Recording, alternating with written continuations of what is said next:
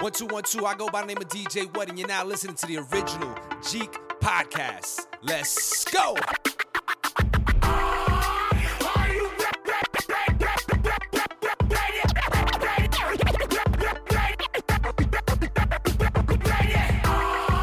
Ready to make an entrance, so backward cut.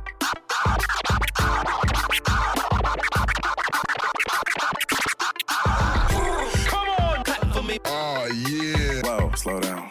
Whoa, speed up. Fresh. Making me itch. What up, Jeeks? My name is Rockin' Mr. Magic, the original Jeek, and this is the original Jeek Podcast. I am so glad that you are here with me today, but you are not alone with me today. I know the last couple episodes I've been flying solo, reviewing She-Hulk episodes 1 and 2. Before we review episode 3, however, I've got a guest with me today. We had a great conversation offline, and I can't wait to continue it officially on the show. So I would like you all to welcome with me my guest, Dustin Poindexter. Hi, everybody. Thanks for having me on the show, Matt. I appreciate it. It's nice to be here. No, it is my pleasure. I am so glad that you are with me today. I thoroughly enjoyed the conversation and definitely want to do this again. But before we move forward, why don't you share how people can find you, your podcast, and etc. on the internet? Okay. I'm a little bit reticent to tell people what my podcast is just because I haven't put up an episode in like 3 months. So my podcast is Culture Jacked, though. If you want to find me, we're on, the regular podcasters and the regular social medias and whatnot. But mostly I'm excited to talk to someone else about the MCU because on my podcast in the last few episodes that I've done, I also have been writing solo for like the last year, actually. So having a conversation with yourself, as you could probably testify to, Matt, is no easy situation. Your brain doesn't get a chance to take a break. Your mouth doesn't get a chance to take a break. And you just got to go and go and go. Unless, you want to do a lot of editing afterwards, which I don't particularly care for. So, but yeah, that's what I do. And I'm just excited to talk any time about video games, comic book movies, things of a nerdy, geeky persuasion. Awesome. Well, that's a great tie into generally the first part of our show, which is called What Are You PWC, which is playing, watching, or creating. So offline, you asked me what games I play. So for sure, I'll go first to answer your question.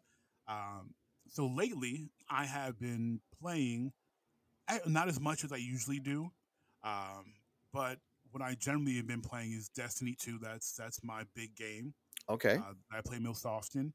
I dabble into some MLB 19 because I don't feel like paying for the newer one, and 19 was free with PlayStation Plus. It gives me my baseball fix. Sure. I'm still jumping into WWE 2K22, and I am still playing through a very long level grind in Final Fantasy 12.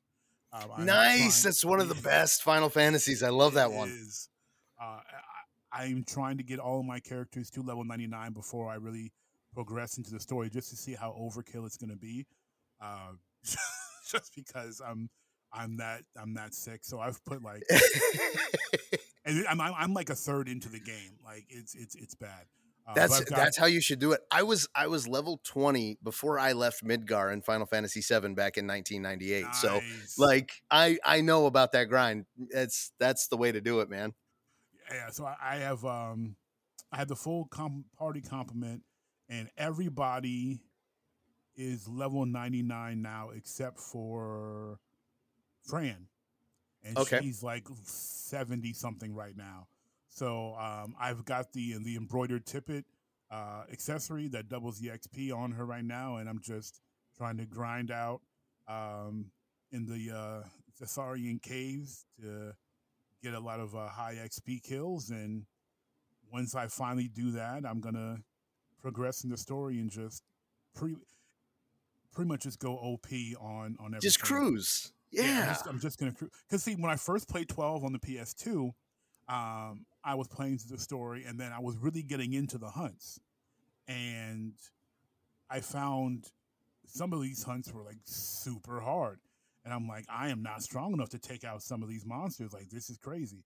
So I started level grinding on that, and I got Vaughn, Balthier, and Bosch really high. And then as I was progressing through the story, I got the Sky Pirate Redis as a guest. And so I was like, hold on. The guest goes wherever I want him to go. I've got 3 guys in 99. Let's do this hunt and see if the guest will come with me. And then he did. And I'm like, oh, I'm going to cast Decoy on him. I'm casting Bubble on the other 3 and let the monster take out Redis, and we just gonna go ham on this monster.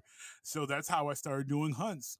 And I was like, oh, okay. So when I got the Zodiac Age version on the PS4, I'm like, that's how I'm gonna do this. I'm just gonna grind and get everybody leveled up. And when I had Larsa, I was like, okay, all the bad guys, Decoy, focus on Larsa so we can get our kills and we get our XP. So you like Final Fantasy 12? I like Final Fantasy. Period. I own every numbered Final Fantasy game.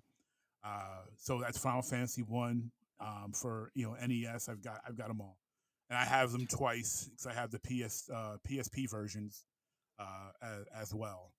So I want a true marker of the kind of man that you are, Matt. And okay. The biggest question that is, I may have to end my guest appearance here immediately, depending on your answer. Okay. What is your opinion of Final Fantasy Tactics? The War of the Lions? The War of the Lions. I absolutely love it. Okay, all right, okay. We can keep going. We can keep going with this. Absolutely. It's so good. It's my favorite. It's my favorite one. It's in my top 5. Okay. Okay. What's number 1 for you? Is it 12? That's a tough one. Wow. You said top 5. You brought the list out. I you could have just said it was fine. It was good and moved on, but you labeled it. I put myself into that. I sure did. Oh man. Tag. All right, I'm not. This is not any particular order because I love Final Fantasy so much. So 12 is in my top 5. Tactics, War of the Lions is in my top 5. And these are not just like what I consider the best, but these are just my favorites to play. Sure, yeah. So 12, Tactics, 1. Okay. 6, but the SNES version, so the label says Final Fantasy 3, but it's really Final Fantasy 6. Right. And then number 5 is probably a surprise, but Crystal Chronicles. Crystal Chronicles, huh? Okay, I never beat Crystal Chronicles. I enjoy the heck out of Crystal Chronicles, and I just rebought it on, digitally rebought it on the PS4 because I had the GameCube version, but to preserve my disc, I bought it again, and it's remastered. I enjoy the heck out of Crystal Chronicles. I love it. Final Fantasy's got such cool lore, man, with like the crystals and stuff, and Sid showing up every time. Like I don't know, it's great. I don't have as much time as I used to play the Final Fantasy games. Same but here.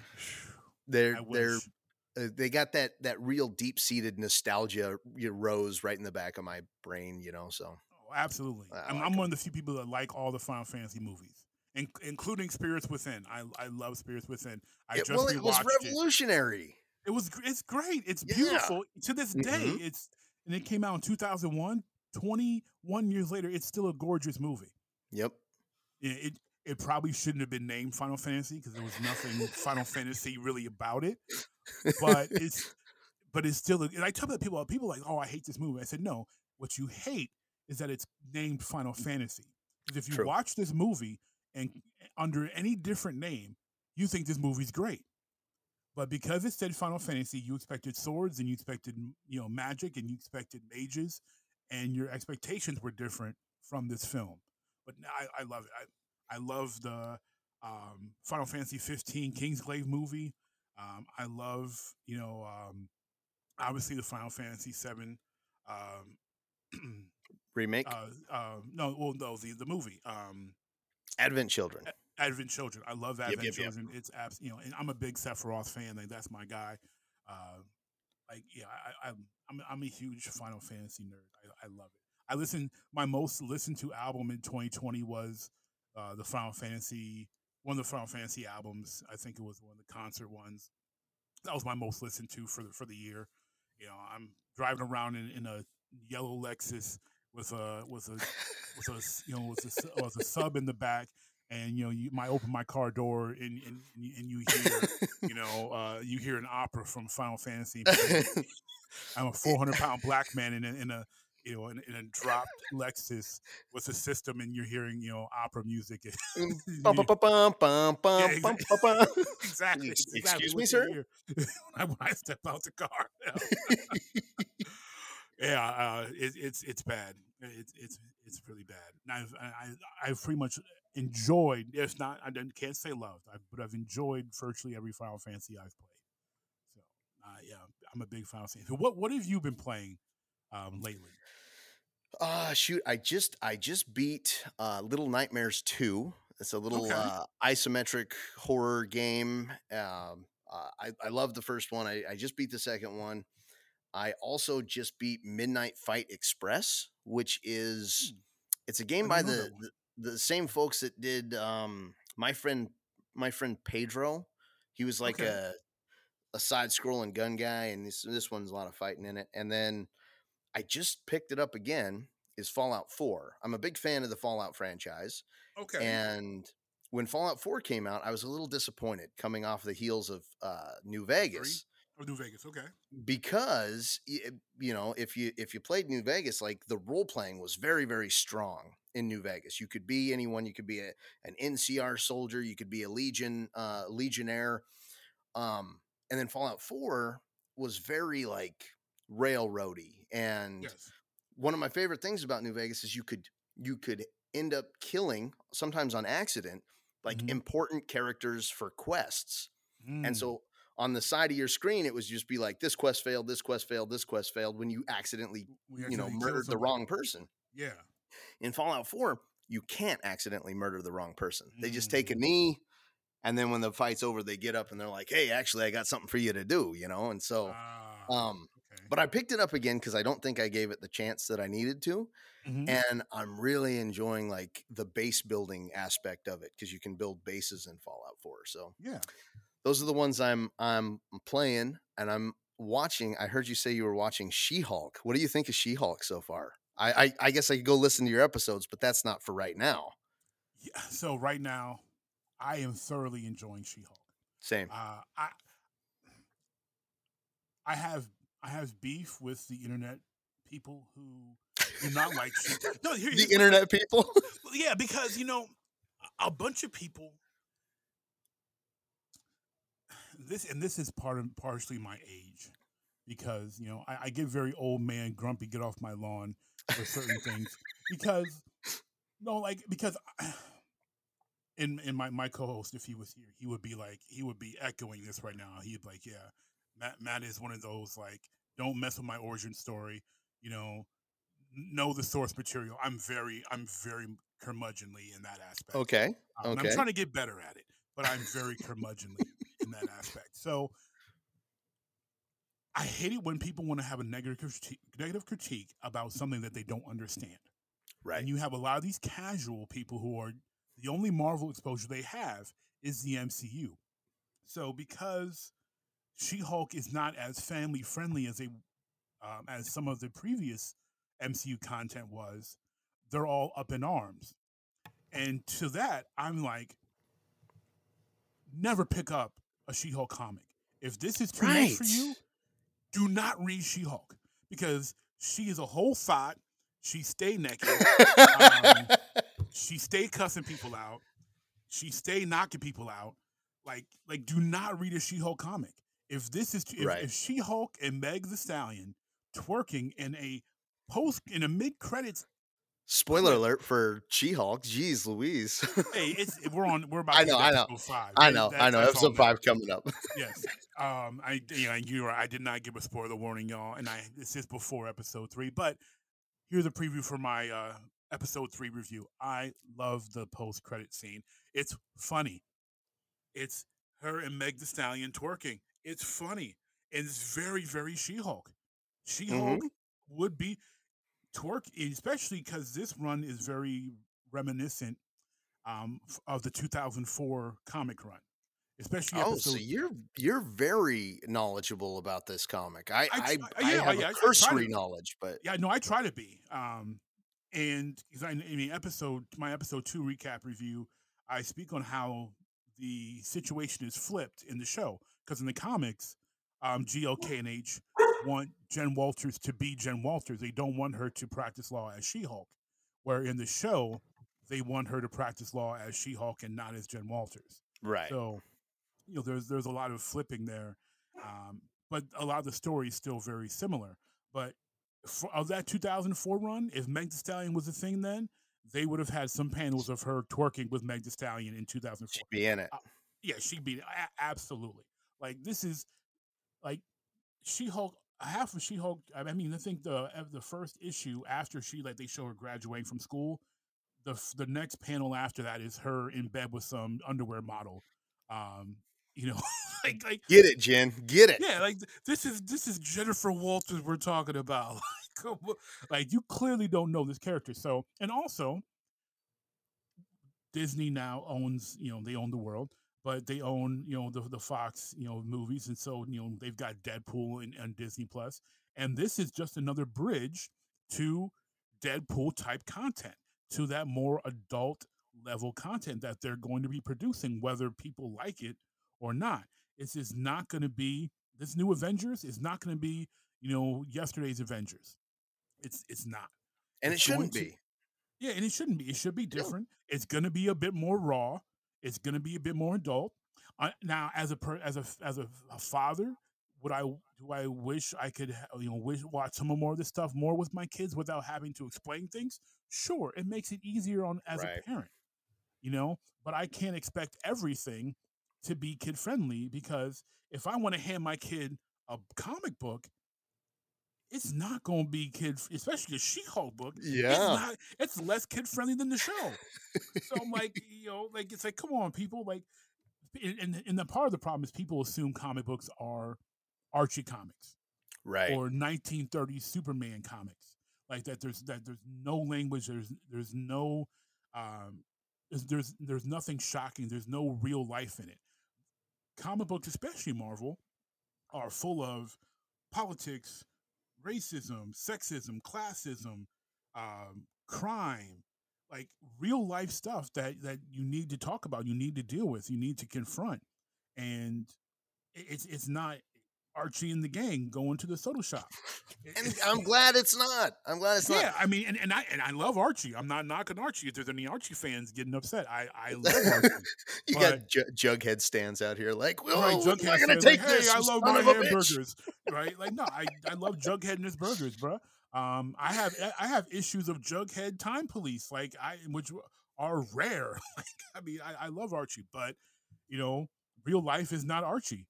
And if anybody watched, Riverside, that show, that it goes completely off the rails of Archie. Yeah, So, I didn't watch that. I was a big Archie comic book fan. Like I had a dresser drawer like full of Archie comics when I was Me too. younger. The thing about the comic books, and I'm trying to just start putting this thought together, is the movies and the shows are very similar now in the way that comic books are. That they're not just interconnected; they're different things, and they're exploring different aspects of the universe. And so, Mhm. like, to expect them all to be very tonally the exact same is a fool's errand. It's Absolutely. absolute nonsense and garbage. You should have a silly, goofy thing, and you should have these random name drops and random character introductions. We don't need an origin story for anything anymore. Like, we could just be like, oh yeah, this is this guy. Yeah. He's been in this city doing this thing. Here he is. And all these comics mixed together in a way that's maybe more amorphous. People have become too married to the idea that all of this is interconnected very rigidly, and it's very, I mean, all the characters are so different tonally, but Absolutely. never mind actors and directors and all that nonsense too. So Mhm. yeah, I'm very much enjoying She-Hulk as well.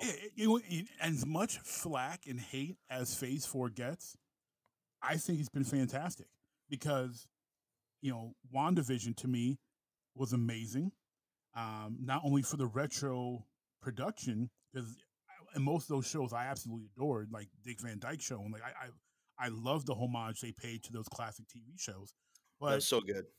But the process of grief and lashing out because of your grief, and then the responsibility you have to fix what you did because of your grief and going through that. Um, Visions, his battle with self-actualization and reality and what is real and who he is or who he is not. And the ship of Thesis. Are you Oh, kidding it was me? so good. It was so good. Fantastic writing. Falcon Winter Soldier. No one expected that to be a show about racism and classism. No one saw that coming. We thought we were going to get like a buddy cop show, and these two guys were going to go around kicking butt, and it was just going to be fun. No, we got a show about racism and classism and guilt, and dealing with one's past. She-Hulk has been fun. I'm so excited, not to derail you too much. I'm so excited about just the way that Falcon and the Winter Soldier was done, because at the end of Endgame, spoilers for Endgame, I guess. Shouldn't be, but yeah, I guess. Yeah, exactly. He passed the shield off to Sam, right? Right. And so going into Captain America 4 that Sam now has the shield.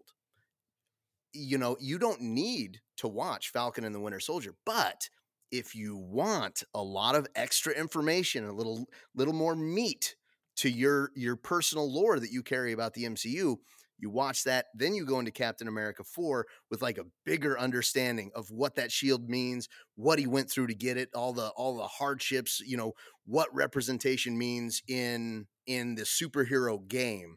Like it's so cool that and maybe not all the shows are going to be like that. Like, I feel like you need to watch Loki to kind of understand what's going on with the multiverse shit, but they're just like, they're bonus content. When Miss Marvel shows up in one of the movies, if you didn't watch Miss Marvel, well, that's a bummer because it was pretty funny. It's really fun, yeah.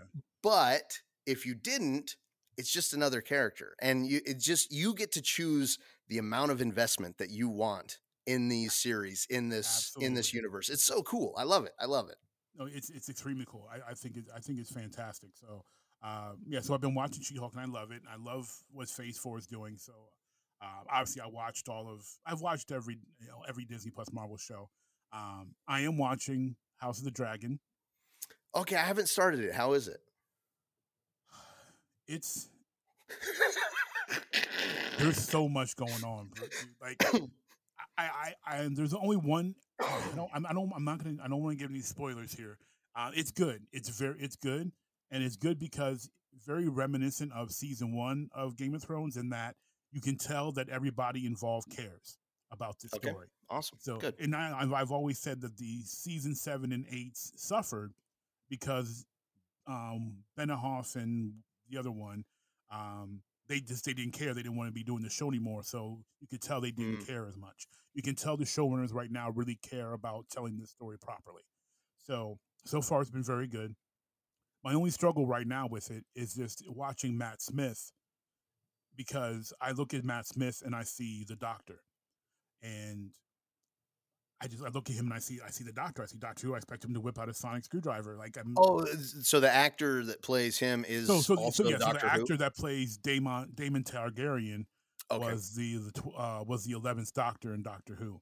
So I look at him and I see the Doctor, and I hear him talk, and I see the Doctor. And it's like I got to break my mind from that.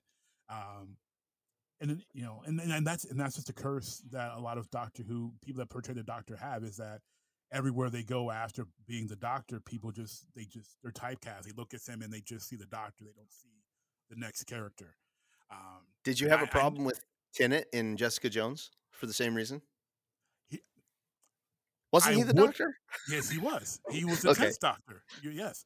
So I would have, except for he did Broadchurch in between Jessica Oh, okay. Jones and the Doctor and being in Doctor Who.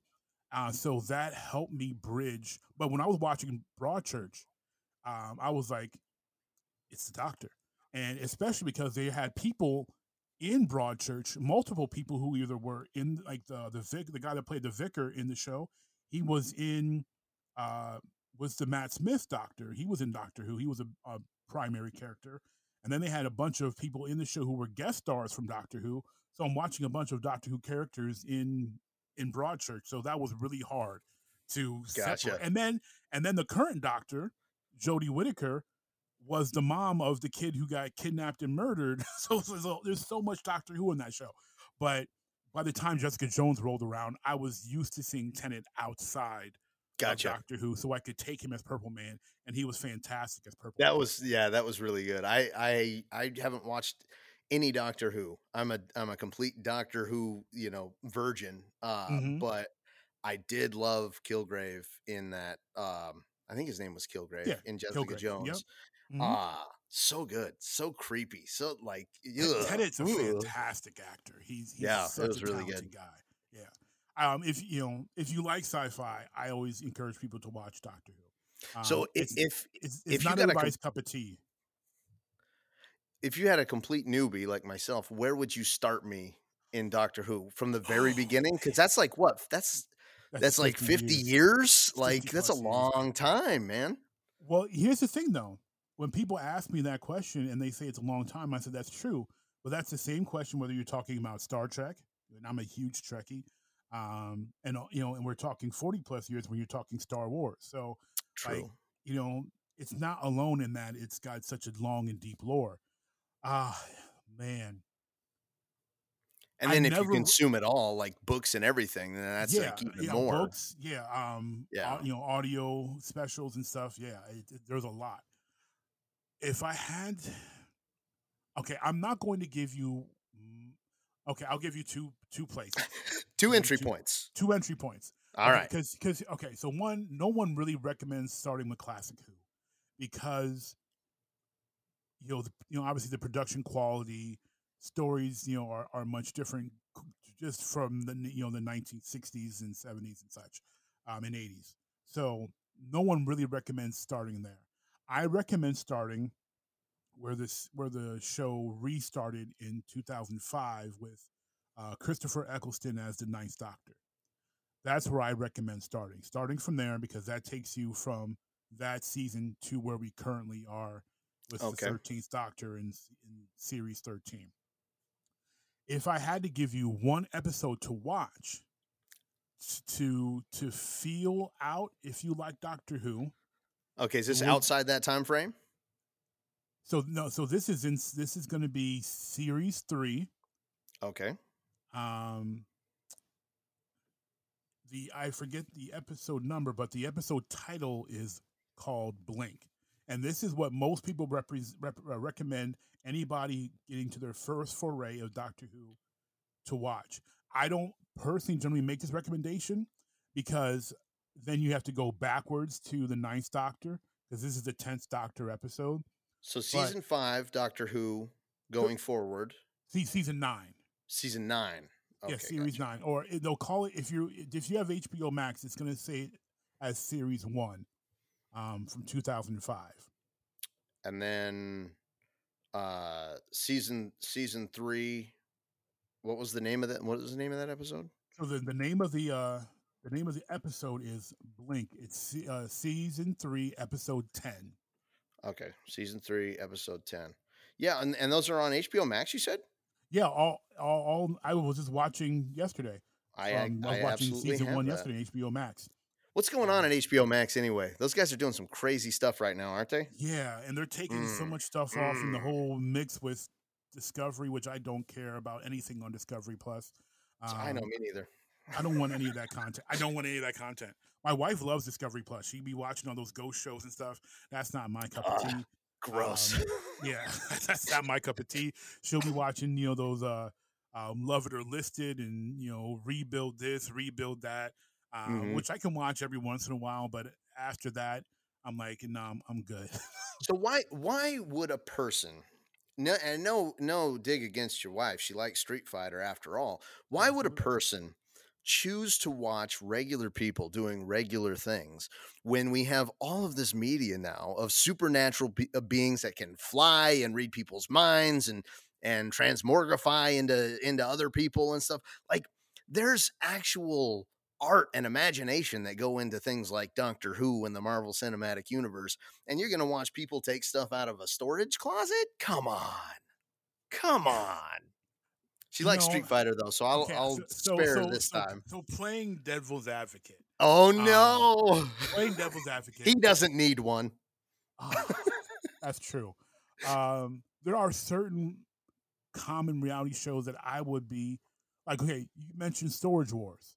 Sure. The first few seasons of Storage Wars, I was all into it. We were watching that. She and I were watching that together. We were going, yep, with annoying Dave. Like, we were into Storage Wars. When it got repetitive and you could tell like things were getting planted in these storage lockers, because I had met people who would go to storage auctions. Like my mother used to rent a storage locker out because she was a pharmaceutical rep, and we would get boxes and boxes sent to the house, and it just became too much for her to store all this Advil and Diamond Tap and Robitussin and stuff in the garage. So she had a storage locker. That's a funny image. No, trust me, I'm talking massive boxes full of display boxes that had, a 2-pack, like 42 packs of Cold and Science, 42 packs of Advil, 42 packs of this and that. So, and small bottles of Diamond Tap, small bottles of Robitussin. And there were so many of them that we would keep some in the garage, but most of them she needed to keep in the storage unit. So I had known about storage unit auctions because they were not a big thing, really. 5-6 people would be at them.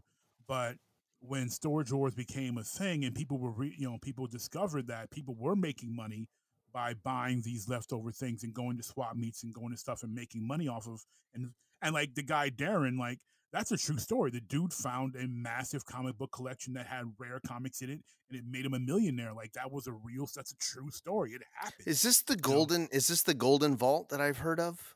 Yes. That's the one. Okay, that's the one, because that's it crazy. had Golden Age comics in it, and dude was he got lucky, and storage auctions are about luck. But the show, like, in every episode, they, everyone's pretty much, hitting big, and they're finding some rare item, that's worth X amount of dollars or whatever. It's like, okay, you're obviously planting things in this for right. The show to continue, because the luck that you hit in that, most of the time you're lucky if you break even when you buy a storage locker. So when it comes to reality shows like that, just real quick, living in Alaska, we have a bunch of reality shows based off of Alaska. There's the crab boat fishermen, and then there's the snow people, and what? The driving through Alaska, the ice. Yeah, or whatever. Exactly. So one of the kids that I went to school with, his family had a show, and they live on a homestead, and they're out there, and I can't remember the name of the show, but it's Jules' younger brother. Okay. So they had their show, and they shake the camera a lot, and they go, if we don't get this kill, if we don't bring in this harvest, we're not going to make it through the winter, sort of thing. And my uncle actually confronted one of the guys at the store. He's like, what is this show? This is nonsense. And he's like, I know, but they make us, play it up for whatever. So, but yeah, they're not my cup of tea. They're I mean, most of them are not mine either. But the select few that will every once in a while will suck me in for a time. Because there is some reality based into it. It's unfortunately just not all the way, accurate a lot of times, And the house shows get me too because my mother was in real estate when I was younger. So when people buy these houses and flip them and whatever, it's like you know, I get the appeal, but then after a while, I'm Right. like, okay, I'm good. But the ghost I'm gonna shows, go like, watch someone fly. yeah, the ghost shows, I don't, I don't play with the devil like that. I don't. You're not gonna invite that evil into you, huh? No, not gonna be able to do it. Not my steez. I don't. I don't. I'm not a horror guy. I'm not. That's not how I get. That's not how I get down. I'm very scared a lot of the time as well when it comes to those movies. I'm like, I don't want to. Yeah, no, I don't want to stay up and pee the bed. Right.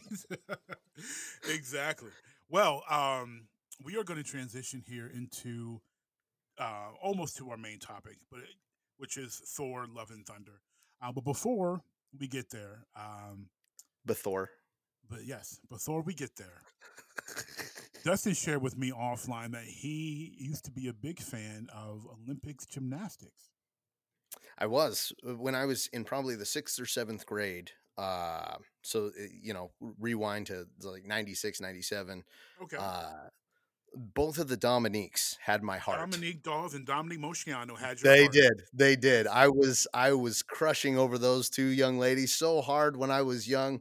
And, my parents were both gymnasts, not on the Olympic level, Wow. mind you, but they did like state level gymnastic athletics and stuff. So they, imbued, I guess they heavily influenced our life. And so we always had a trampoline in the front yard, and we knew how to tumble and we knew how to flip and stuff. And so yeah, I really, beyond just my schoolboy crush of these two young ladies. Now the Dominiques, and I can say this now because I was also a teenager at that time, so it's not creepy. The Dominiques were both very fine, yeah. My 14-year-old self in 1996. Exactly.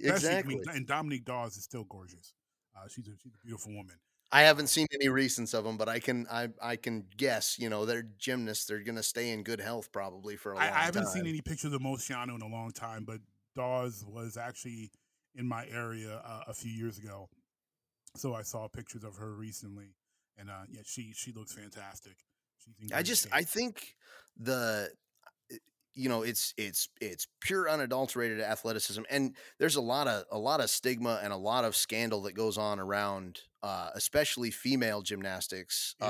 It's horrible as it is. So here's something that's funny because you child of gymnasts. You remember Kristen Maloney? The name sounds familiar. I'm not she was on Team USA. Okay. She was actually from this general area. She was from Penargil, Pennsylvania. Okay. She trained at the Parkettes, which is a nationally known gymnastics school, which is here in Allentown, Pennsylvania. My little sister actually trained at the Parkettes at the same time that Kristen Maloney was training there. Oh wow! And Chris Maloney ended up making the Olympic team, and not performing well, unfortunately, but she did make the Olympic team. She was one of the best. Unfortunately, didn't perform that well. But not a lot of us can say we made the Olympic team, though. Exactly. That's pretty dang cool. She made the Olympic team. She was an Olympian. But I never realized because because my sister was in it. I watched the Shannon Millers, the Dominique Dawes, the Kim Zemeskals, the Dominique Moceanus, and they looked like regular women. Obviously, it's outside the muscle definition on TV. But going to the Parkettes and watching my sister train, I didn't realize how tiny gymnasts are. And I'm like, wow, like they are. They're very, very compact characters, very for sure. compact people. I'm like, oh my goodness! Like, and again, I was a basketball player, but I was like, I felt like a literal giant amongst. And then they used to have this dance every year, and I had to go. And I'm seeing all these gymnasts, all these petite, not stocky, but petite, stout women, teenage women, and they've got arms, and they're just like jacked. And I'm like, because they've all got like, strapless dresses or whatever. And then all you see is this shoulders of, these jacked shoulders and these jacked arms. And it's like, Yeah, whoa. It like was you wild. look at their arms and like the vascularity in their arms, and you're like, my God. Yeah. The strength that it takes though is incredible. phenomenal. And I the floor routine was one of my favorite, but I also liked the bar, just not the uneven bars? Not the uneven bars. The vault? Shoot, it's just Oh, the balance the balance beam. The balance beam. Yeah, Okay. yeah. I don't know what it was about that. It was like because the tumbling routines, all choreographed, set to music, were all fast paced. There was all these big, huge flips and stuff, and then the balance beam just slowed it way down. And Yes. I don't know. There was something about the balance. No, the beam that I was balance just beam is like, crazy tough. it's neat. Yeah, to be able to stand on it, it's hard enough. Did you just stand on it? Yeah. Because we had a balance beam in the basement for my sister to practice on, and it was, barely, it wasn't really like above the ground, like it was just simulated a balance beam, so it's pretty much on the ground. And it's different. It's hard for me because I wear a size 18 shoe, so for me to stand on the balance beam is extremely difficult. So me trying to stand on this thing, I'm like, I don't know how anybody stands up and this thing doesn't fall off immediately. Like, this is crazy. So no, what gymnasts are able to accomplish is amazing. I have the greatest respect for them. So I have a question for you because of your gymnastics background. Oh, okay. I want you. And this is I got space here. You want me to tumble? Is that what you want? No. No, you only have to use your mind for this one. Okay, So good. We are going to, because here in the Original Geek Podcast, we combine the sports world and the geek world. So I want you to build me a gymnastics team out of the MCU. A gymnastics team.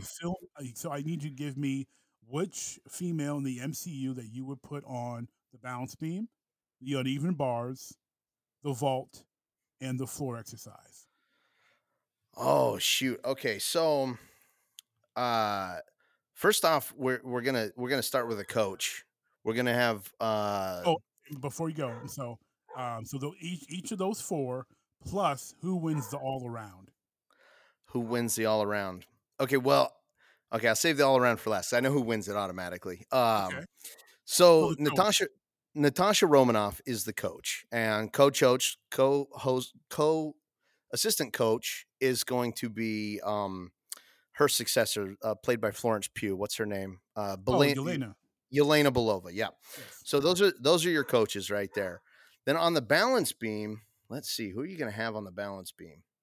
I think you could put a Miss Marvel on the balance beam. I think she'd get those big arms out there. Get them. Okay. Hey, would you knock it off, you crazy mutt? So we'll get her on the balance beam, and then the vault was the other one that you said. Yeah. So the balance beam you got. I need the vault, the uneven bars, and the floor exercise, and then all around. So are we supposing that Shuri is going to be taking the place of T'Challa in the next Black Panther? That's my supposition. Is that the assumption? That's my assumption. I mean, it happened in the book, so why not in the movie? So we're gonna put Shuri on the vault. Okay. I think, but in the suit, because I don't know if her athleticism, without the suit, is like enough to compensate for, because she's like real tech minded, right? Yeah. So she's on the vault. Miss Marvel on the balance beam. What other ones did you say? You said uneven bars and the uneven exercise. bars. So the uneven bars is going to be, it's a little gender swapping here. We're going to put Peter Parker, Spider-Man. We're going to throw him on the unevens. I think it's pretty obvious why we do that. Let's see who's got a flair for the. I mean, we could go Captain Marvel, but she's not like wonderfully agile. I think who we'll put on the floor routine is we'll put Gamora on the floor routine, because she's learning to dance with Quill. She's kind of figuring out rhythm. She's an alien, but I think she could do well on the floor routine.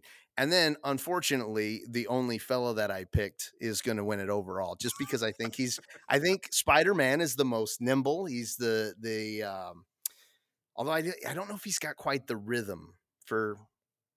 Never mind, I take that back. He does, because when he swings, he's very rhythmic Yeah, he's got to have rhythm in to his swing. swings. So I think Spider-Man takes the all around and stands atop the podium.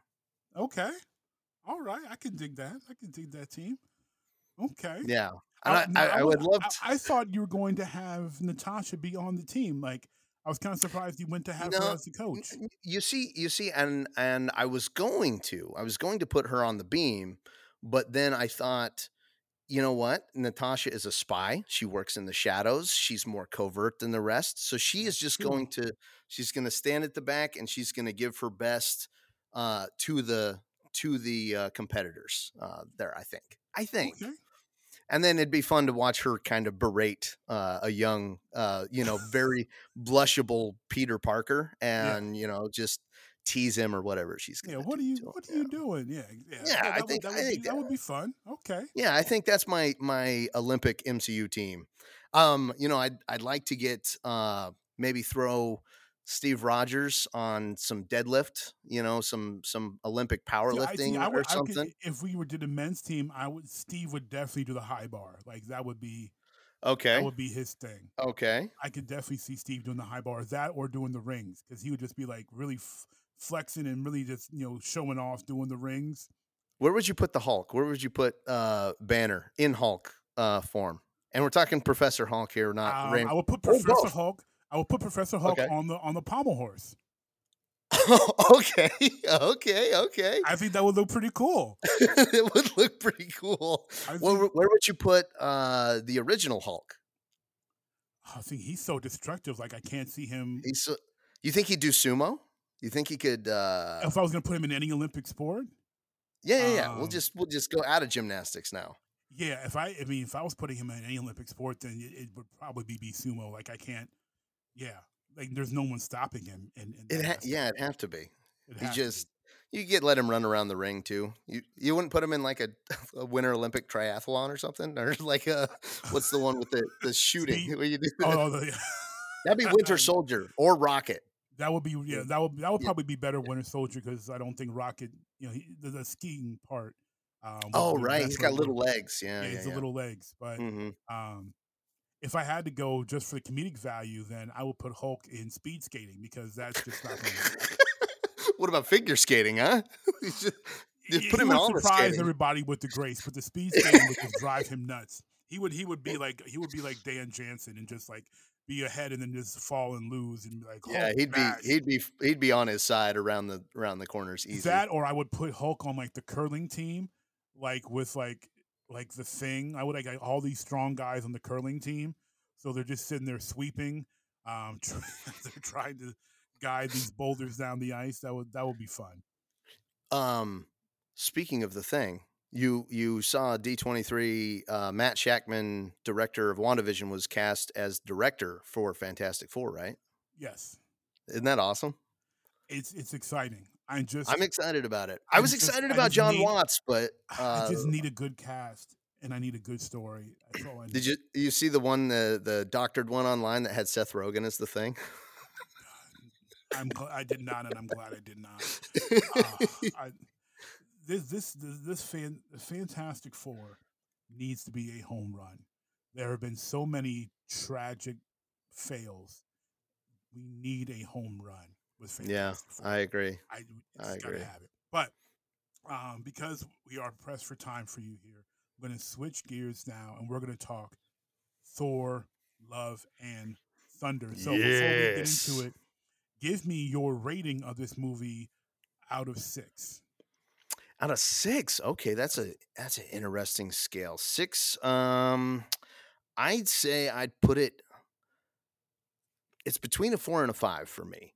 Like, okay. It's at the upper end, and I've got a real problem with the MCU movies in that the rewatchability of them is so small for me. Like, I love watching them the first time, even the second time. I love taking them in and catching all the small details, but the rewatch value, and I think this one definitely falls into that where I'm going to have a hard time going back to it and just rewatching it for fun, you know? For fun. But I think, between 4 and 5, it was good. The characters were fun.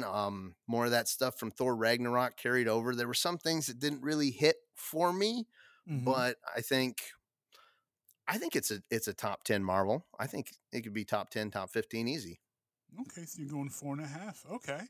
Yeah. Okay. How about you? What do you think? I give it. It's tough. And I explain why it's tough.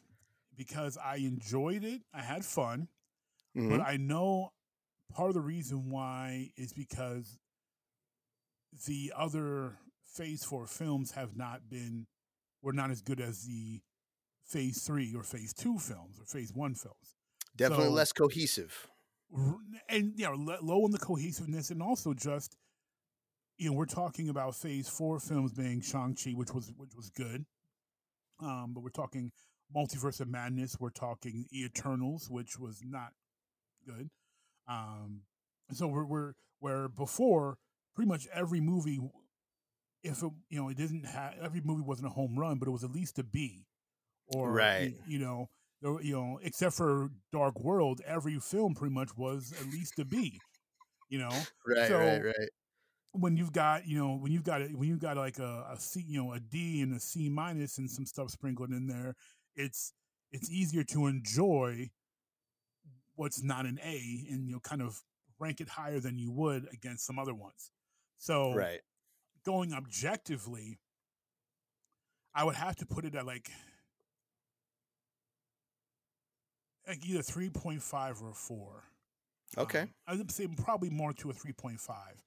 Okay. So closer to because that middle ground. closer to that middle ground. Because, like you said about the rewatchability, this movie does not really have rewatchability for me. The only rewatchability would be because I saw it by myself. Like my wife and kids haven't seen it yet, so I would rewatch it with them. But it's not Black Panther. It's not Civil War. It's not Winter Soldier. It's not one that I'm gonna say, you know what, I feel like watching a superhero movie. I'm gonna press play on this. It's not one of those. I like the comedic end. I think Thor is better when he's got a good amount of comedy into it. Agreed. Dark World was too serious, and that was part of its fault. Mhm. Where Ragnarok, Thor 1, Ragnarok, and Love and Thunder were definitely more comedic. A little over comedic in my opinion in this last one. Could be too comedic, yeah. Too comedic, yeah, a bit too comedic. But it was fun. It was enjoyable. Mhm. All right, so here, listeners, is the official spoiler warning. So from this point on, we are going to talk spoilers. So if you have not seen Love and Thunder, press pause here, go to Disney Plus, watch it, and then come back and listen to the rest of what myself and Dustin have to say about Thor, Love, and Thunder. So if you Let's keep go. listening, you have been warned. All right. So That's a good spoiler warning, man. thank you. So beginning of the movie, I was not surprised, but pleasantly surprised to see the Guardians. I was not expecting them to be in this film. And to be pretty much within the first 5 minutes pretty consistently. I thought was interesting just to talk about what Thor had been going through over the time frame of his adventures with the Guardians, and it actually left me wanting more of that. I want to see Right. more of what those Thor and the Guardians adventures look like, because I'm afraid we're not going to get it in the last Guardians movie. So Oh, yeah, you're right. Probably not. So my thing is, they went off together. They had a bunch of great adventures that were probably better than this movie off screen. That we didn't see. Yeah. We don't get to see. And, now, if they make an animated version or something like that, where they do some voiceover and I get to see some of those adventures, that would be really cool. But I'm afraid those adventures we didn't see are actually better than this adventure. Yeah. The what if, there's space for definite like what if episodes as well. Not to mention they came back 10 years later and did a Black Widow film that preceded Civil War. So I mean, who's to say what they're going to do? But yeah, I would have liked to see more of it as well. And one thing I heard, I don't know if you listen to Kevin Smith and Mark Bernardin on Fat Man Beyond at all. I do. Anyway, I think it was them. Maybe it was them. Maybe it was some other guys on the internet. I don't know. They were talking about how, like, you keep ratcheting things up, and you ratchet a thing up in Thor Ragnarok, and it's pretty funny. And you gotta kind of dial it up again in Thor: Love and Thunder. And so when you're at a point where you are having the lovable, affable Chris Pratt's Peter Quill as the straight man for your comedic Thor, like you can't go much further than that. And so I think in that way, maybe they've gone too far. It's a possibility. It was entertaining though. I liked it too. They did a good job, and it was entertaining. And like I said, it left me wanting more. After that, Thor and Korg going off, on their own, going back to Asgard, which it was okay. I like that they included more Korg in this one. Yes. And Korg, I think Korg's always good. Korg's always entertaining. And then, Jane and her, her cancer situation. I don't know if it's just me, but I think it felt just really rushed, like pushed in. It did. It did. And even though I expected it because I've read the books, I know what happens. For a person who doesn't know the story, it's going to really feel like, wow, how did we get here? Where'd this come from? Yeah, where did all this come from? And partially, obviously that's on Disney's fault and Portman as far as not being able to, agree as far as bringing Jane back. And Jane probably should have been around for Ragnarok, and they could have led more into, her health deteriorating and things of that nature, or something to lead to her health deteriorating, to getting the cancer. In my headcanon, I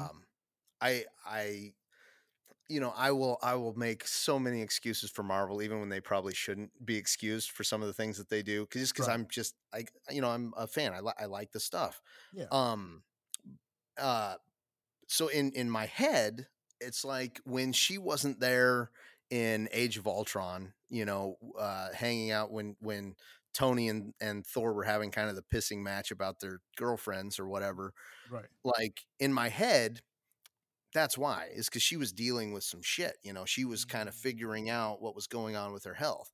And so whether that's a good thing or bad thing that I make these excuses for this multi-million-dollar corporation. But it ties things together, and honestly, look, that's what we fans do. Yeah. Right, fans, exactly. Yeah, as fans, we try to fix holes that we see, and we make a little excuse here and there. It happens. It's all just a little slight stretching is all. That's not a big deal. No. But I did like that they did it. Yeah, it did feel a little bit rushed. It would have been nice if there were some mentions about, she's got some doctor stuff going on, or she's having some health issues, just like off to the side in one of the other movies. But like you said, contract negotiations and things like that at the time were unknown. So now I will give Marvel this. They did a great job on the visual fake out in that scene where she's getting her cancer treatment and talking to the kid. I don't know if you noticed, but I noticed that the way they framed the shot, they made it look like she's sitting next to this kid on an airplane and he's reading her book. And then as I didn't even notice. Yeah, then as the shot changes, you realize that they're in the hospital and she's getting chemo. Yeah, that she's getting her chemo, and then Darcy shows up and and talks to her. But at first, it looks like they're on an airplane and that she's just sitting next to an airplane and he's happy to read her book. So that I was like, all right, Marvel, that was well done. Like, you did a great job faking out, and surprising people that. You think, she's just on a plane and she's going somewhere, but then it's like, oh, whoa, no, she's not. she's getting She's treatment dying. and she's got stage 4, and it's not good. So sorry about these Oh, dogs. They're it's all just good. No, trust me, I've had guests, kids have been in the background. Dogs is no problem. okay. It's all good. Yeah, no, I enjoyed that. That's the route they went. And I know it's a precedent set by the comics and everything, but it was still cool to see someone else, become Thor, and it was cool to see everyone get riled up and pissed off about it too. Well, see, here's the problem I have. We didn't get to see her become Thor. True.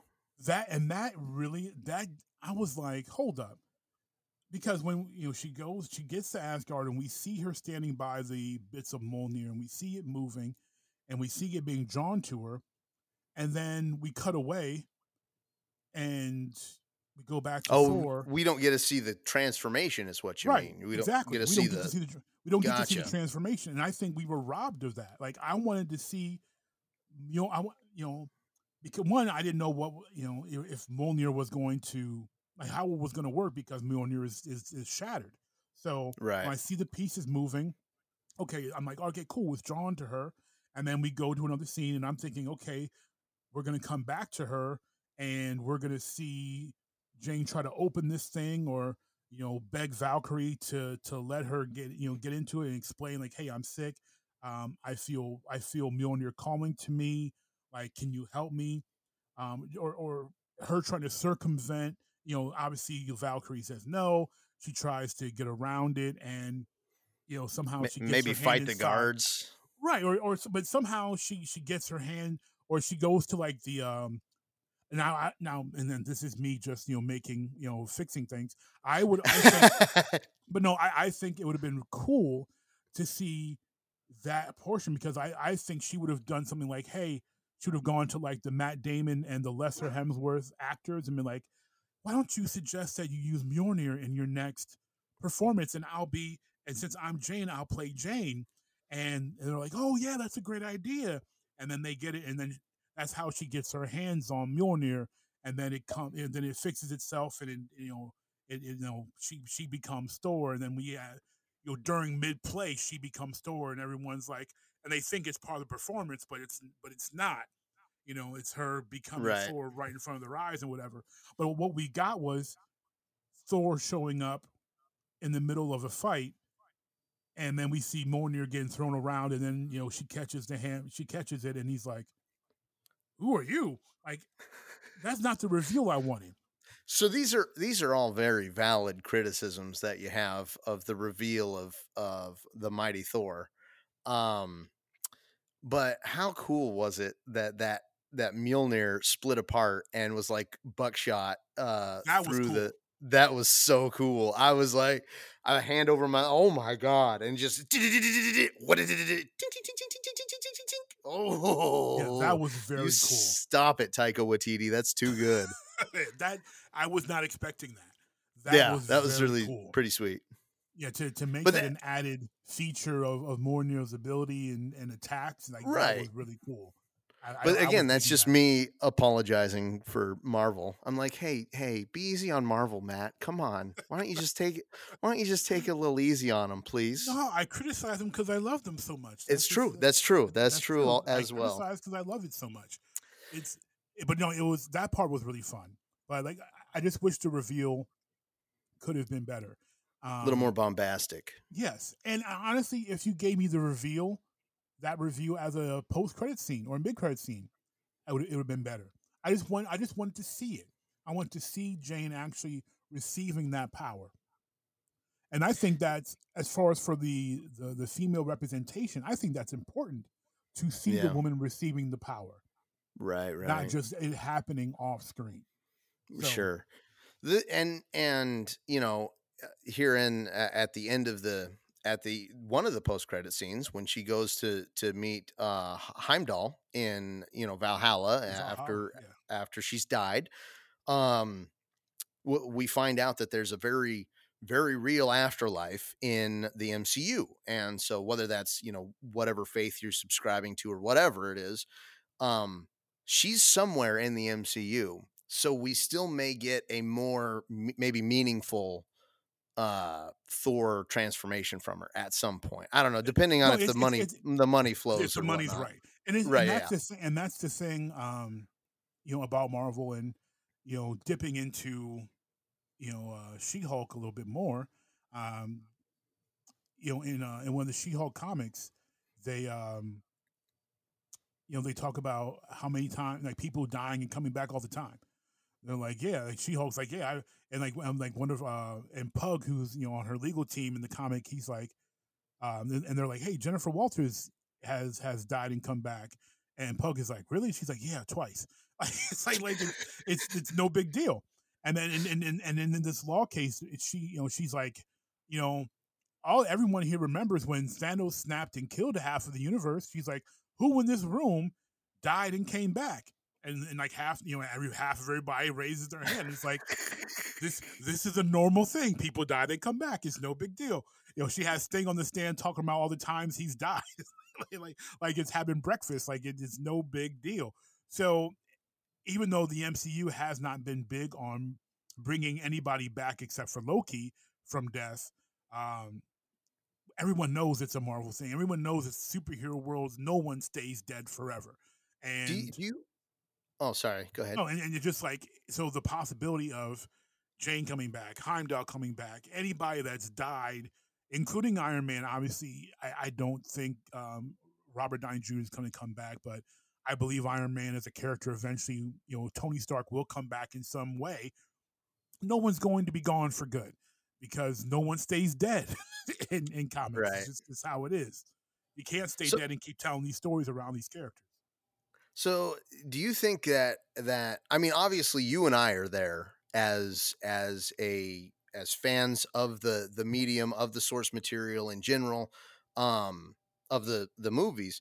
But do you think that like general audiences are there where they can accept and suspend their disbelief for long enough to go, okay, this character's dead, but there is an opportunity that they come back? Like, do you think as a society, Good 10, question. 12, 10, 12, 14 years of these movies are regular people that are going to see these things, are they ready for that kind of suspension of disbelief?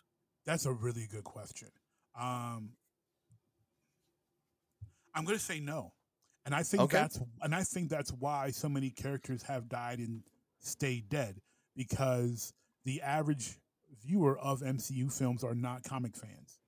The average viewer are people who are riding this bandwagon, for lack of a better term, riding this wave of superhero movies that have become popular culture, and where 20. I mean, we go back to '89. Batman was a huge film, but it was still a geek film. It was still a nerd film. It wasn't a everybody movie. Right. It was for a particular audience. The Mhm. only superhero movie that was really an everybody movie was the Christopher Reeve Superman movies.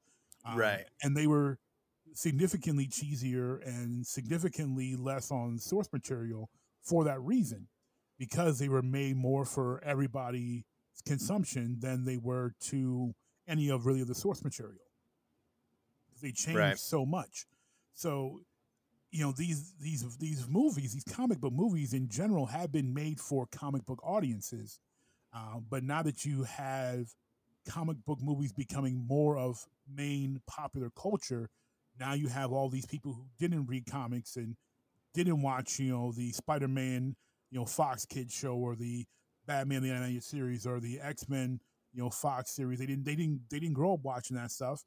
All they know is a little bit here and there from other Right. popular culture, and they're watching this thing, and to them, action adventure movies, which is essentially what these are for them, people die and stay dead. They're not Right. used to people dying and then next week, oh look, they're back because someone snapped their fingers, or some gem brought this back, or they went back in time and brought them back. Like that's Exactly. that's not what they're used to. And outside of some select sci-fi, honestly the only I think the biggest franchise that killed somebody off and brought them back like that would have been Star Trek with Spock's death and bringing him back. But other than that, you don't have big characters dying and coming back. I can't think of any think of it. Not in popular media not in anyway. popular No. culture. Yeah, and even though Star Trek is a big franchise, it's still a nerd thing. It's still not primary popular culture. But even that was huge for 83 to 85 with Wrath of Khan, 82 to 84 with Wrath of Khan in the Search for Spock. Like that was huge. So yeah, I think just most people just can't deal with that because it's just not something they're used to. They can't imagine James Bond dying and just coming back, which is going to be a big thing since they did kill him in this last one. Right. Which I was surprised. I'm like, wow, they actually killed Bond. Wow, they killed him. Okay, but generally he doesn't die because how can you bring this guy back? Well, they're going to do it. Matt, I think there's been so many parts of this conversation that I just wanted to break off and have had like separate conversations about like the death of a monoculture and whether the James Bond cinematic universe is going to stop or restart or start in a different way or whatever. That is exactly what this show does, which I'm glad you're loving because we go everywhere. I feel so bad because I'm like, I know he wanted to talk about Thor: Love and Thunder, but he's making my brain whir. So I just it's gotta come out here when it goes on up here. You know what I mean? That's exactly what we want on this show. That's what makes these conversations great. Good. Because it keeps us wanting to keep talking about these different things. So, table those because we will definitely revisit them. Hell yeah! But yeah, so like it's. I think that just because you really don't see that in other franchises or other forms of media, when somebody's dead, they're dead. When a show is dead, it's pretty much dead. Firefly fans have been begging for Firefly to come back in some way. Forget them. Forget those Firefly. Hey man, I'm a huge Firefly fan. Don't diss my Firefly.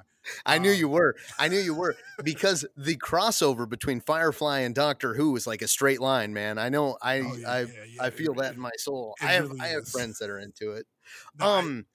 Just because I'm a sci-fi nerd, but yeah, that's a great question. That's why I think it's just that people are not accustomed to seeing that in popular culture, so it will be hard for them to grasp through storytelling because they're not used to that type of storytelling. Comic book fans are used to that type of storytelling, where most people who consume television and movies are not accustomed to characters being killed off and brought back, and through all the same stories. To jump us back onto Thor: Love and Thunder, one of my biggest excitements about the MCU, one of the reasons I love it the most is because it's so interconnected. Yes.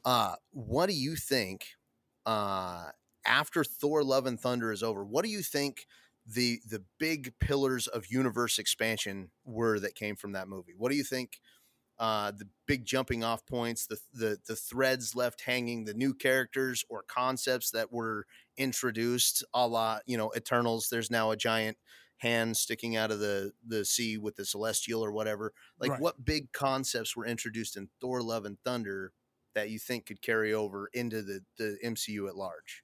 One thing that is really big to me is that is the existence of all the other gods. And yes. Because again, comic book fans know that in the Marvel universe, everybody's religion is real. So,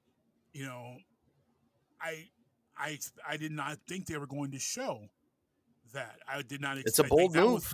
That was a turn I did not expect. Them mentioning, Quetzalcoatl, and you just this listing off, Zeus and all these other gods, and then going to see them, and then seeing and seeing Zeus. And I've never been like a big Russell Crowe fan, but him as Zeus was absolutely hilarious. Oh my goch, that was so funny when he held his little skirt and came down the stairs. That was too good. That was hilarious, and everything with the Thunderbolt and and that was just top notch comedy. Just ready for the orgy. It's like, no, you were not invited to the orgy. Like, and the thing is, like, the parent in me would be like, really? But then but then the comic nerd and also the the Greek mythology knowledge I have is like, yeah, okay, Zeus would be having the orgy. Duh. Like this is exactly within Right. Zeus's. This is Zeus, and I'm thinking now because my kids are a little older. They're in middle school. They're preteens and teens. Like they've gone to school. They've learned Greek mythology. They know about Zeus and his orgies. Like this is not going to be anything shocking to them. It should they Their watch classmates this movie. have talked to them about what orgies are. Exactly. Like this is Yeah, something they've heard in the hallways at school. This is not going to shock them. exactly. Mhm. So like this everything that happened there was completely on brand. It was so good. To even making to giving us naked view of Hemsworth from behind. Like it was completely on brand for That what you dude would just makes me feel inadequate as a man. Good Lord, he is burly. You know what's funny? He's ripped out of his mind. He is. Hemsworth is jacked. But you know who I feel bad for? I feel bad for his older brother, who I call Lesser Hemsworth. Is that Liam? No, Liam's his younger brother. He's got another brother? Yeah, I was about to say, did you ask if you knew? You didn't know. No. Okay. So they have an older brother. So this is why I feel bad for him. One, he's not ugly, but he doesn't look as good as they do. He's not Hemsworth handsome though. Right. So he is so he plays the actor that plays Thor in those Asgardian plays. What? Yes, that's him. That's their older brother. He's also in Westworld. He plays. Okay, I haven't even started Westworld yet, so chill on that. Lesser Helmsworth is in Westworld. I gotta watch it though. I think I'd really like that one. It's on my list. I just finished season 4. I liked the first two seasons. 3 and 4 went off the rails for me, but he's in that show and he does a good job in that show. But he doesn't look. He's not as handsome as they are. Chris Hemsworth is like 6'2", 6'3". Liam is like 6'1", 6'2". Lesser Helmsworth is 5'9". It's like your younger brothers are better looking than you, taller than you, got more muscles than you, and they're significant. And they just and you're 5'9". They're by and far leagues more famous than you are. Right. Everybody knows who they are. They've been in big time films, and no one knows who you are. Poor Big Brother Hemsworth, I'll tell you. I feel so bad for this guy. Like, don't feel bad for him. He's if I had to compare, fine. But when you compare yourself to Chris Hemsworth, I would feel bad for him the most in doing that comparison because he is of that lineage. He's like, he should have more of that. You have that stock in your soup, man. You just didn't mix it or some shit. Exactly. It's like everything skipped over him, and his parents like, hold on, we mixed it better this time. First time failed. Second time's a charm. Third time's a charm. First time, we messed up on that one. It's like, dang. Yeah, but a lot of people just don't know he exists. I didn't know he existed. Yeah, because poor guy. Exactly. But the Thor naked scene was completely on brand. Korg, Korg and Valkyrie and Tessa Thompson. I love Tessa Thompson. She's fantastic. And she's also in Westworld, by the way. So if you like Tessa Thompson, definitely watch Westworld. Okay. I gotta say, I like Drunk Valkyrie more. From Thor Ragnarok, Drunk Valkyrie. Yeah. I liked her a little bit more than King Valkyrie, just because, I don't know, drunk people are funny. It's a standard classic trope, I guess. It is. It would have been funny to see, the dude version of Thor and Drunk Valkyrie interacting. That would have been some other. Oh, from What If? Yeah, that would be good. Yeah, we'll see. But Endgame version of Thor, Fat Thor. Yeah. He was fat, depressed Thor though. I don't know if he'd be fun or if he'd just like cry. No, but that was from.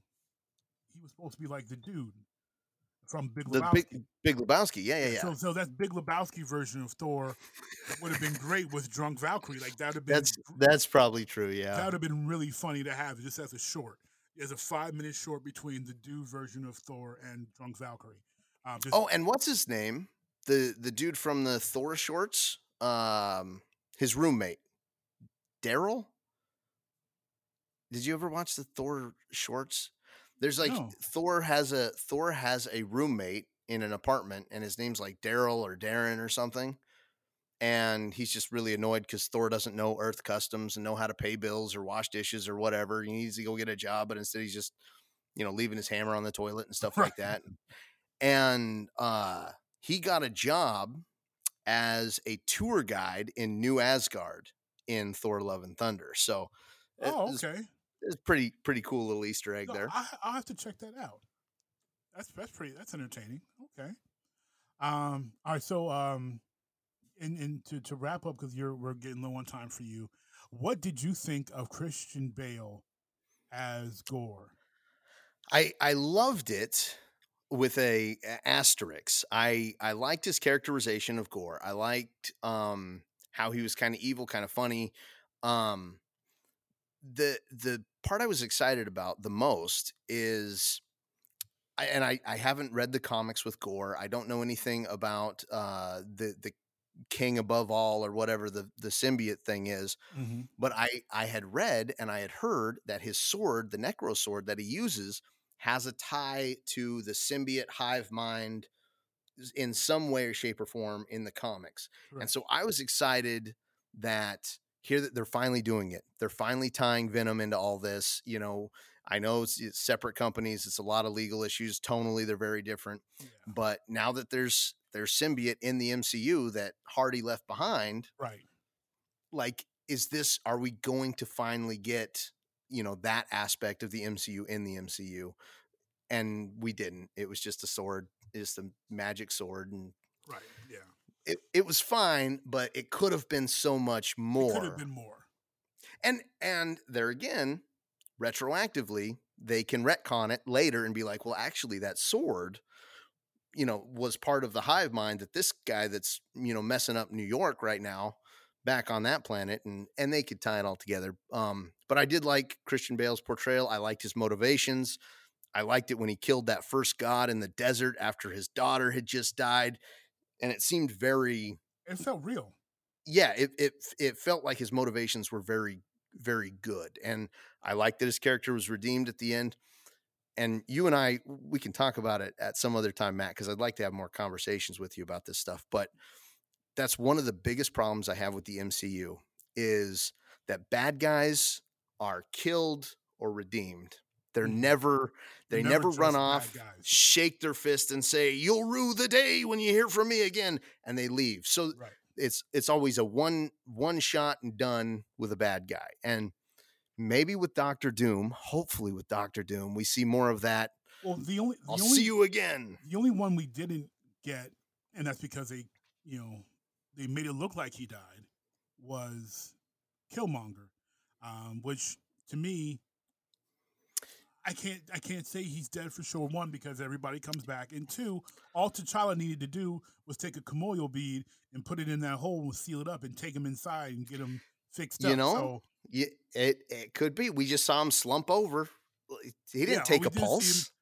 We didn't see the flat line. Nothing. Exactly. He could definitely still be alive. And then after what they did for Ross, getting shot in the spine, bro, telling me he can't survive, especially since he had the heart-shaped herb. He still had the power from the heart-shaped herb. It's not like correct. It's not like he wasn't depowered. No, his suit just came apart, got stabbed, and then so he's got the suit he's on, still the Black Panther. But he still has the power of the Black Panther. So you can't tell me he's dead from that. They could bring him back. You could definitely bring him back. But to focus on Bale, I thought him as Gore fit what they portrayed him as. And as a father of four girls, I definitely was feeling him as far as like... You felt that. I felt it. And I'm not the biggest Christian Bale fan, but it was 100% believable. Like, if that happened to me, I'd have gone Gore's path too. I may not have gone, the sword corrupted him, but I definitely would have been like, oh, you're going to die for this. I've been praying at least that first guy, for sure. Oh, yeah, the first guy, for sure. I've been praying to you. I've been loyal to you. All I asked was you to help, save my daughter. You could have taken me. I just saved my kid, and you couldn't be bothered to do that? Bruh, he'd have definitely got it. Like it was. I was cheering for him. I was like, "Go ahead, Gore, you slice him up, man." I did like that they coming. redeemed him. I also really enjoyed I can't remember what it was called at the end when, they were all seeking eternity. Is that what it was? Yes, eternity. Yes. Eternity. And then the little girl. Great, by the way. As a comic book fan. So cool. It looked great. And the it's design, like that 2D, 3D. Well, that's how he's drawn in the books. So that's why. That's so cool. And because he's really featured in the Infinity Gauntlet. And eventually Thanos becomes Eternity, but like that's exactly the shape and everything. Like they didn't change Eternity at all, and it was perfect. I loved that. So cool. And that's another aspect that I'm excited that they've again introduced into the toy box of the MCU, and now they have that character and they have that mythos that they can play with in all the other ones. Absolutely. And I'll leave. So I'll close with a question for you on this, and obviously because you don't have a lot of time. Gore got his wish because he got to eternity. Does Thor and Jane have a wish pending because they were also there before eternity? I don't think they made it super clear in the movie whether it was like a one wish. This is the only one person who gets there gets a wish, or if it's like every person that gets there gets a wish. Yeah, they didn't make it clear. So to me, it's like. Is there a little wish monster? Yeah, the way it sounded was you get before eternity, you get a wish. Not only one person in your group or one person, gets the wish. It's you get there, you get a wish. He got there, she got there. Yeah, I'd have been like eternity. Make her live forever, bro. Okay. Dude, Matt, you just predicted a moment that's coming in the MCU. You just you called it right here on this episode. You have told your audience that at some point, maybe it's 10 years down the road, whatever, but at some point there's going to be an adventure, and that little girl who's now Eternity is going to be hanging out with people, and something really bad's going to happen, and some character is just nonchalantly going to, I wish we could have done this way or something. Boom, it'll happen because she's there. And either they realize it or they don't. Or what will happen is she will say to Thor, Daddy, why don't you, or Uncle Thor, why don't you wish for this? And he'll say it, and then all of a sudden it happens because he had that wish pending. She's going to be a major plot point later in the MCU. Yeah, you've got to be. You got me thinking. You can't introduce her and not have her be important in the future. Yeah, some cosmic deity, and then all of a sudden she's just a little girl sidekick. No, she's shooting lasers out of her eyes. She's going to be important. This is going to be great. You've made me very excited for these next phases. Me too. Well, that everyone is going to conclude this episode of the Original Geek Podcast that we came to create to bless your earballs. Again, I am your host, the Original Geek, Rocky Mr. Magic. And I want to thank, again, my guest, Dustin Poindexter, for joining me in this wonderful conversation we had. And we cannot do this show alone, not without you geeks who continue to support us. So please continue to rate and review the show on your podcasting app of choice. You can find us on Apple Podcasts, Google Podcasts, Spotify, Stitcher, CastBox, and more. And if you can't find us, let us know at geeknation@gmail.com or message us directly on Facebook at Geek Nation. And until next time, peace.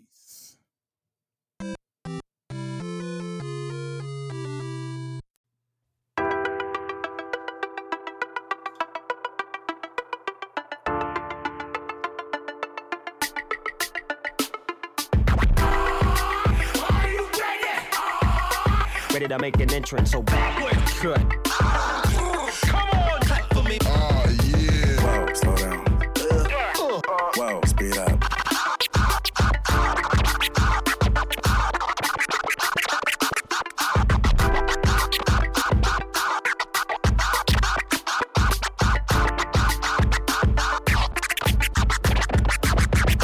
This is DJ What, and you're listening to the Original Geek Podcast.